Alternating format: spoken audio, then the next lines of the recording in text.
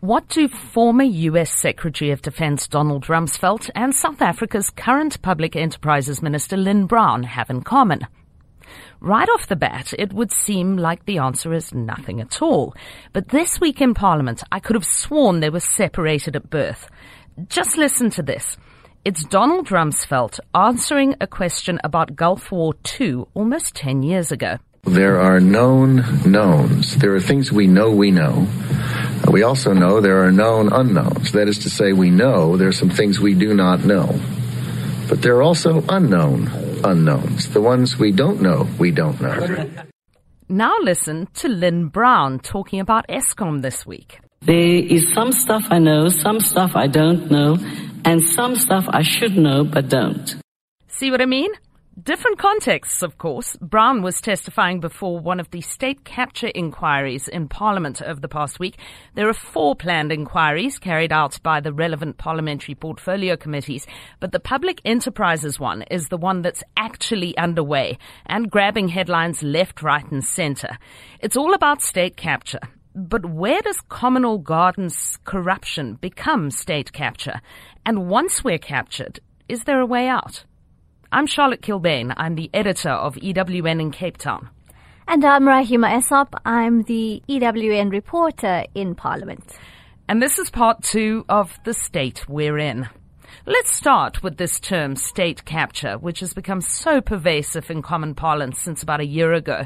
In October last year, Rahima was telling me more people were Googling state capture than ever before, which of course makes sense because that's when Thuli Madonsela, the former public protector, released her report into widespread corruption and the influence of the now infamous Gupta brothers, Atul, AJ and Tony.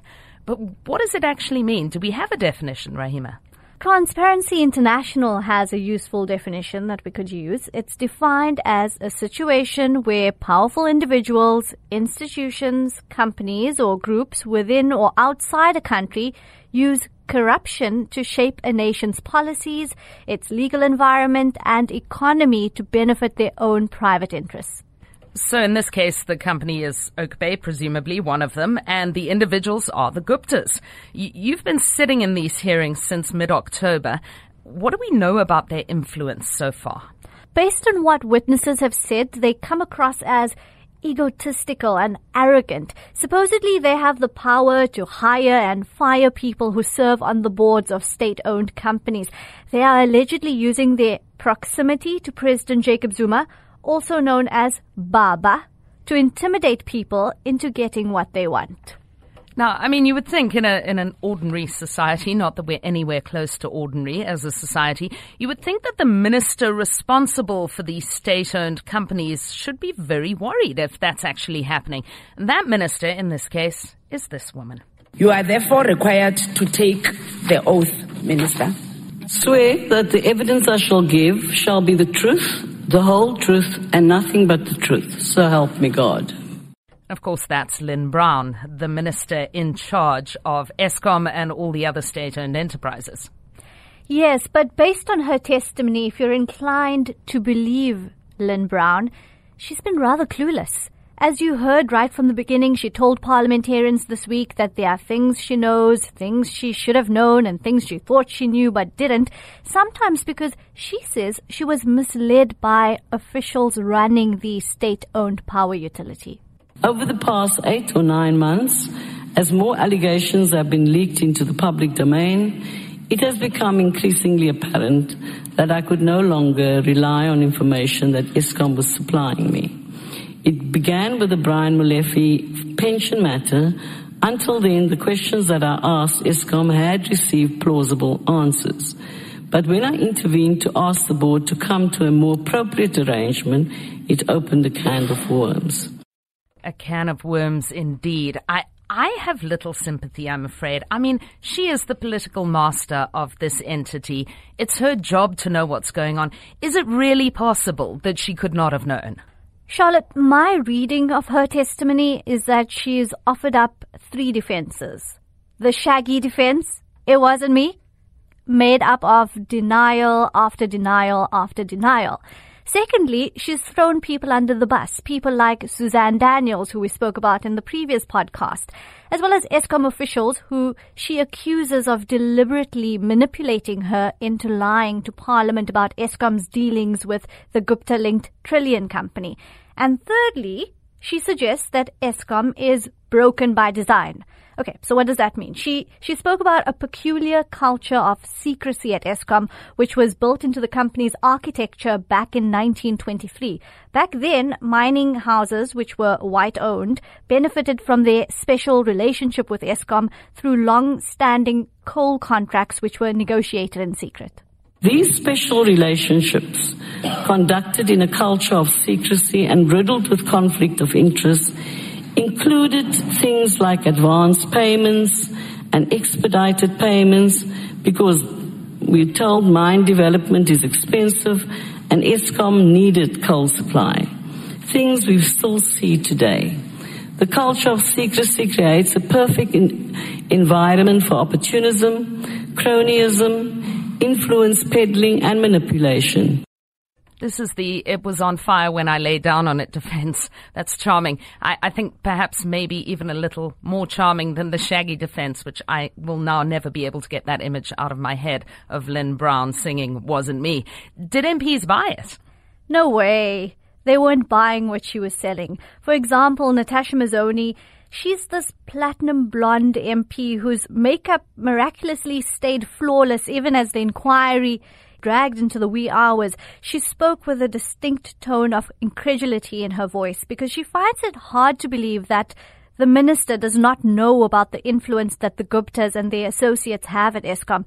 In fact, she claims, and she said this during the inquiry, that she gave the minister a copy of the Gupta-leaked emails. So she says the minister has no excuse to plead ignorance. You read the same newspapers that I read, you watch the same TV that I watch. At some point you have to put your foot down and say, not on my watch, not anymore. Because if you don't put your foot down and if you don't say not on my watch, one has to assume that you are complicit. We're going to talk a bit more about Natasha Mazzoni and some of the other MPs a little bit later. I mean, she really is a firecracker. But let's just keep with the story for the moment. Does the minister actually know the Guptas? So does Lynne Brown know them? She does. But she says she's never consulted with any of the Guptas or their associates about matters related to her ministerial functions. Okay, but then she's caught up in the middle of all of this, and her supposed partner allegedly benefited from deals with Eskom, or her former partner. Was she asked about this at all? You know, Charlotte, it's always awkward for me when the personal lives of politicians come into the public's focus. But in this case, it's of public interest if one person is benefiting thanks to a close relationship with a minister. But according to Lynne Brown, she seems to be saying that the woman in question is not her romantic partner. Let's take a listen and decide exactly what she's saying. I must be very honest with you. After this period of my partner here and my partner there, I'm very worried if anybody walks next to me that they might be called my partner. So I walk next to no one any longer, so no one's called my partner. So no one's called my partner. And she insists, Charlotte, that she has never asked any one of the CEOs of state-owned companies to favor any business or anyone in particular. She says that would be unethical to ask that of the CEOs. Okay, so I guess random factoid, we learned that Lynne Brown is single. So that's one relationship down. But what about the relationship with Salim Essa and Tony Gupta? Because those are quite pivotal. So this was very strange. She kept messing up Salim Essa's name and referred to him as Salim Essop. And that was weird, I thought. Was she looking at you at the time? Because, you're Essop and, I mean, who knows? She wasn't looking at me. She was looking directly at the person who was asking her the question. When the question was put to her, was Salim Essa at your home? And she responds, I don't know Salim Essop. It's bizarre to say the least. But the minister denies that she met with Salim Essa or Essop and Tony Gupta at her home. That was alleged by Zola Tsotsi, who is the former Eskom chairperson. He mentioned that during his testimony earlier in the day. She denies that meeting took place, suggesting that Tsotsi is lying. So, Tsotsi had his own moment in the sun, some explosive testimony there, where he said Dudu Myeni instructed him on whom to suspend at Eskom. That's kind of a roundabout thing there, isn't it? What was that all about? So I had to lift my jaw from the floor at some point after listening to him say that Dudu Myeni had summoned him to a meeting at President Jacob Zuma's Durban home in March of 2015. At that meeting, she was accompanied by her son, whose name is Talent, as well as a lawyer named Nick Linnell.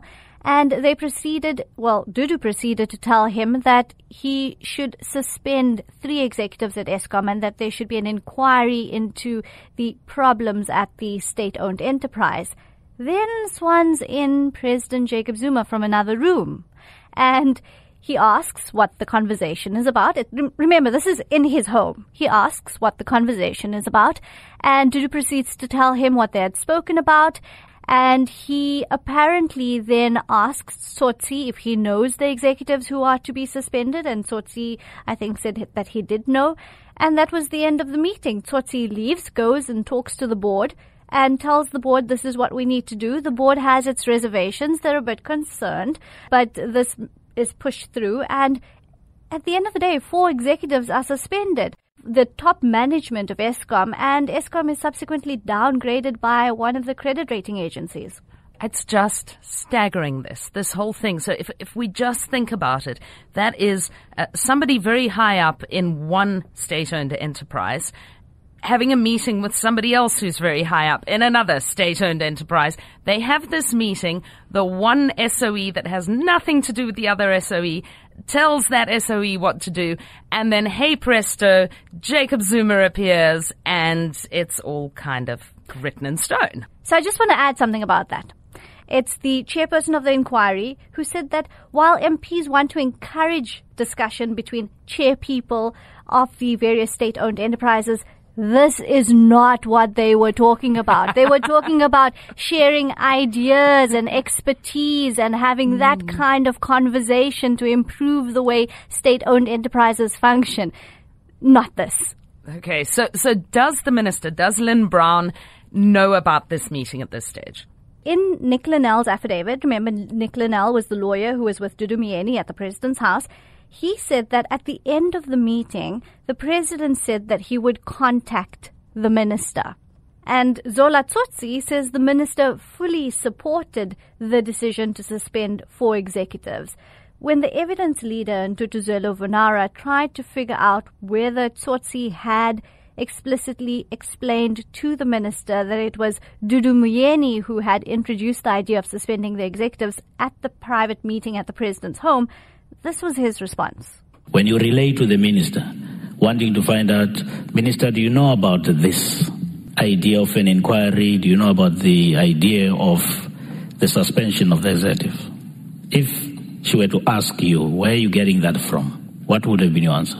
I told the minister what happened, namely that I was called to attend an audience with the president and that this matter was raised in his presence. Okay, so am I to understand from that the Minister Lynne Brown did in fact know? Well, she says she only heard about the meeting between Myeni and the president when Tsotsi testified about it in the inquiry that day. Listen to what she told Pravin Gordhan and also listen to the tone of Gordhan's voice after she responds.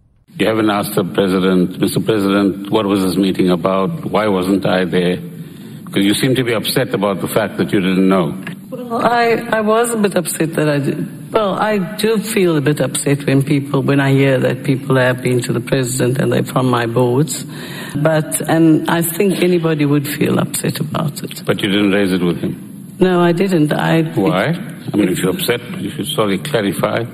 Why didn't you have me there, Mr. President? But the meeting, I think Mr. Tsotsi told you that story today. I haven't seen the president today. Oh, you didn't see the president today? This is the first time you're hearing about the meeting? Sure. Pravin, I would not like to be in his crosshairs when he is like raging bull, which he sounds like in that. What did he have to say about that afterwards? Charlotte, it was a tense interaction, as you heard, because these two have a history. They are in the same party, the ANC, and they are former cabinet colleagues. But they seem to be on opposite sides of the fence now. So when Lynne Brown denied knowing about the meeting, his response was to make a telling observation about her ability to withstand several hours of intense questioning and still maintain her composure and a straight face. As activists, the public should know we were well trained, particularly by ourselves, by the way, and by the movement that we belong to survive interrogation by the security police. You know, that's pretty good, just for the record. And then he dropped the proverbial mic. That's shade for days, hey? So what do we know after all of that? Basically, they know that someone is lying and someone isn't. Someone's selling pork pies. They have all of these affidavits. They have the Gupta leaks. They have hours of testimonies. So they have all of the information that they would need to use to be able to decide who is lying and who isn't. And I mean, it's a good place to come in here and say that what we've been talking about are some of the prime performances of the week, of course. But Mr. Kleenex himself was also testifying earlier in the week. Brian Molefe, of course, the man who famously ugly cried live on television, who is now probably a brand ambassador for Kleenex. And a colonel in the army, let's not forget that. And he actually seemed quite combative. Yeah, he was. He came across as cocky. You know what? He came across as, I'm making up a word here, Zuma-esque, because he reminded me of President Jacob Zuma answering questions in the National Assembly. He said that he did not resign from Eskom in 2016 after the release of the Public Protector's report. He says he took early retirement. Let's listen to what transpired then when the evidence leader Ntutuzelo Vanara said, well, let's look at your media statement that you put out prior to you leaving, in which you create the impression that you are resigning in the interests of good governance. Based on these documents, the only inference to draw is that you resigned.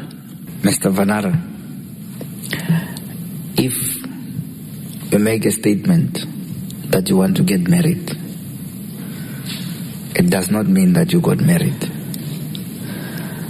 And until you appear in front of a marriage officer and finalize the marriage, it has not happened.